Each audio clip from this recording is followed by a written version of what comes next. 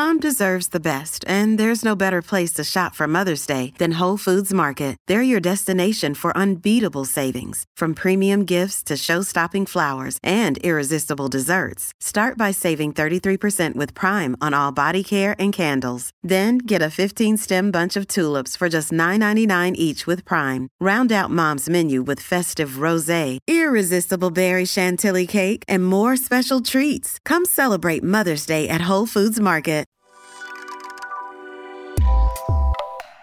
Good morning. Welcome to Axios Today.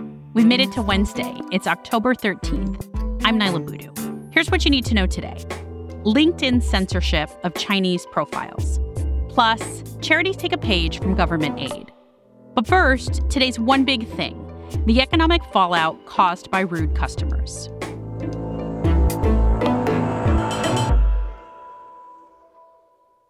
We've been hearing from so many of our listeners who work in the food service industry about how the past year and a half has been.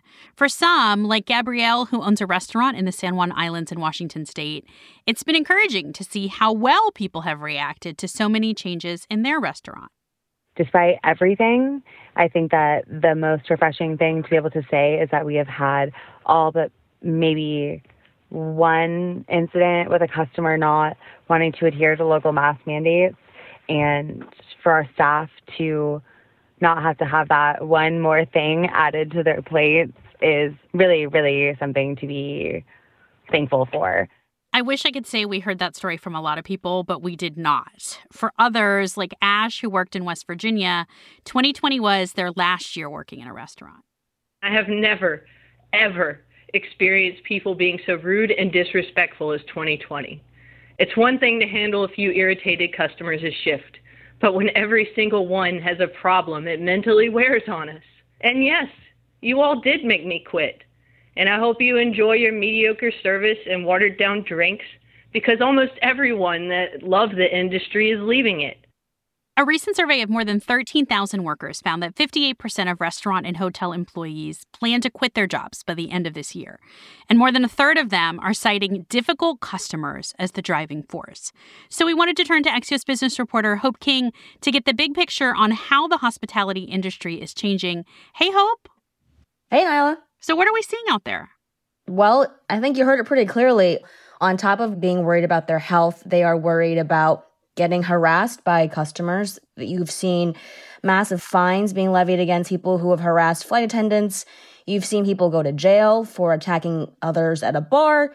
You've had violent customers shoot and kill customer service reps who are just merely trying to enforce mask mandates.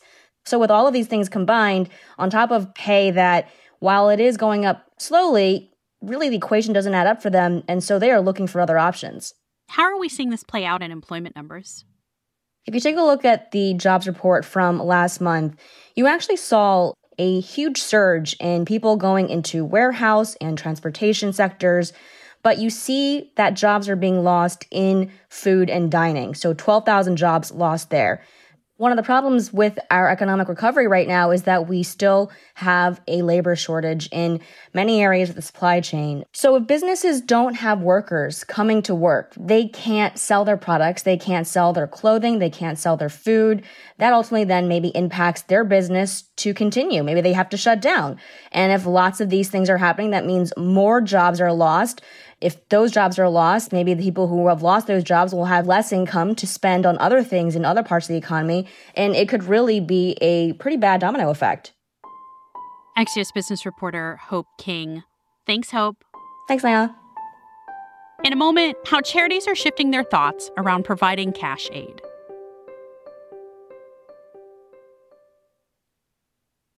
This episode is brought to you by Shopify.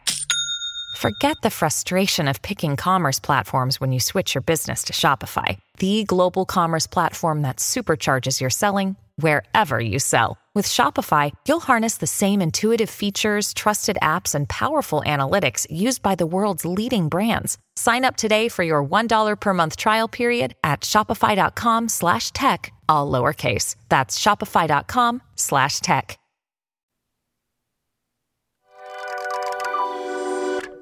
Welcome back to Axios Today. I'm Naila Boodoo. In 2020, the U.S. poverty rate declined, and according to the Census Bureau, that was the result of stimulus checks and unemployment aid. Axios' future correspondent Brian Walsh reports that philanthropic organizations are taking note and that the best antidote to poverty might just be cash in the hands of those who need it. Hey, Brian. Hey, how's it going? Brian, let's start with just what poverty looks like, not just in the U.S., but across the world, considering the fact that we are in the middle of a pandemic. I mean, poverty in the U.S., as you noted, actually did fall during COVID-19. But around the world, people living in extreme poverty, and that's defined as people living on less than $1.90 a day per person, really actually surged, and it reached 588 million people. And that was an uptick of tens of millions of people from the year before the pandemic. And that should be notable because we'd seen extreme poverty really decline for decades. Given that, how are philanthropic organizations, we've been talking about government support, how is the world of philanthropy moving to providing cash assistance? One of the great advantages of cash assistance is that you can get money to people very quickly. You're not wasting any time with figuring out what kind of products they need. And it turns out that even the poorest people in the world, they know how to use that money. So we were already seeing that turn begin to happen in global philanthropy before the pandemic. But I think the pandemic, in part because of the success in the United States and other developed countries that really adopted cash aid for their own citizens, we've seen that it can also work in the poorest countries of the world. Brian, of course, the biggest problems with poverty are often structural. How has the pandemic shown that, and how might these cash payments obscure or not fix those problems? The fact that we've seen such a surge in poverty in the developing world is in large extent due to the fact that not so much the virus and what the damage the virus is doing, but you can't carry out a normal economy if people aren't vaccinated. And while getting $1,000 or getting however much money is very helpful in dealing with the short-term effects of that, we're not going to really see these countries get back to growing as fast as they could until they can get access to that vaccine. So that's perhaps an argument for some of that money going to fixing the really poor vaccine equity problem that we face right now. Axios future correspondent Brian Walsh. Thanks, Brian. Thank you.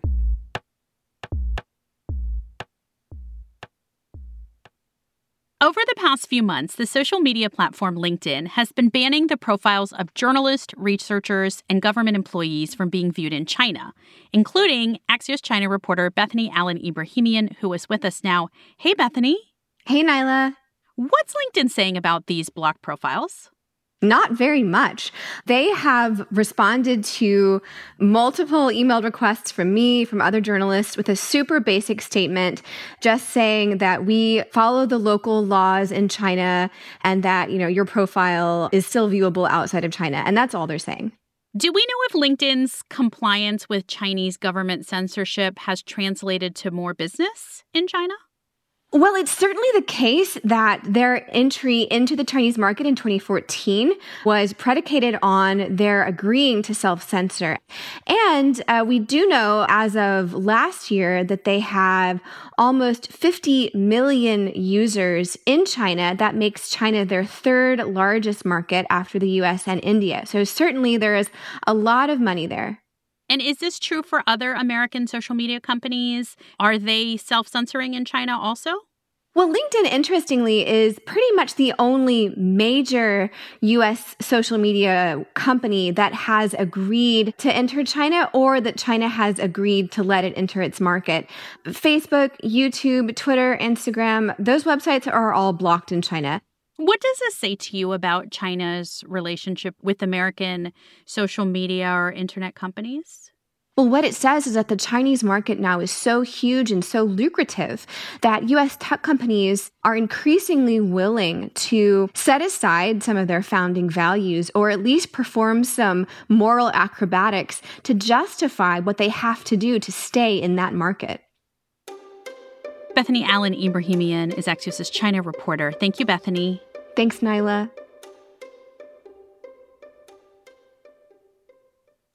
And before we go, let's end on a brighter note.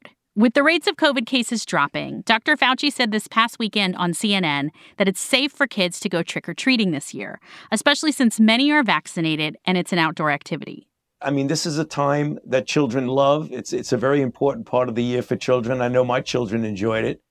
So Halloween's back on. Good news for candy lovers of all ages. That's it for us today. You can always send us your thoughts by emailing our team at podcasts@axios.com, or you can text me directly at 202-918-4893. I'm Niala Boodhoo. Thanks for listening. Stay safe, and we'll see you back here tomorrow morning.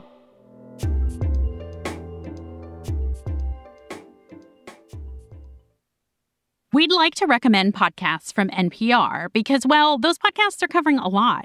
Everything from money and power to tacos and snacking and other topics like hacking, anti-vaxxing, and Black reparations. More of the perspectives that make your world a more vibrant place. NPR Podcasts. More voices, all ears. Find NPR wherever you get your podcasts.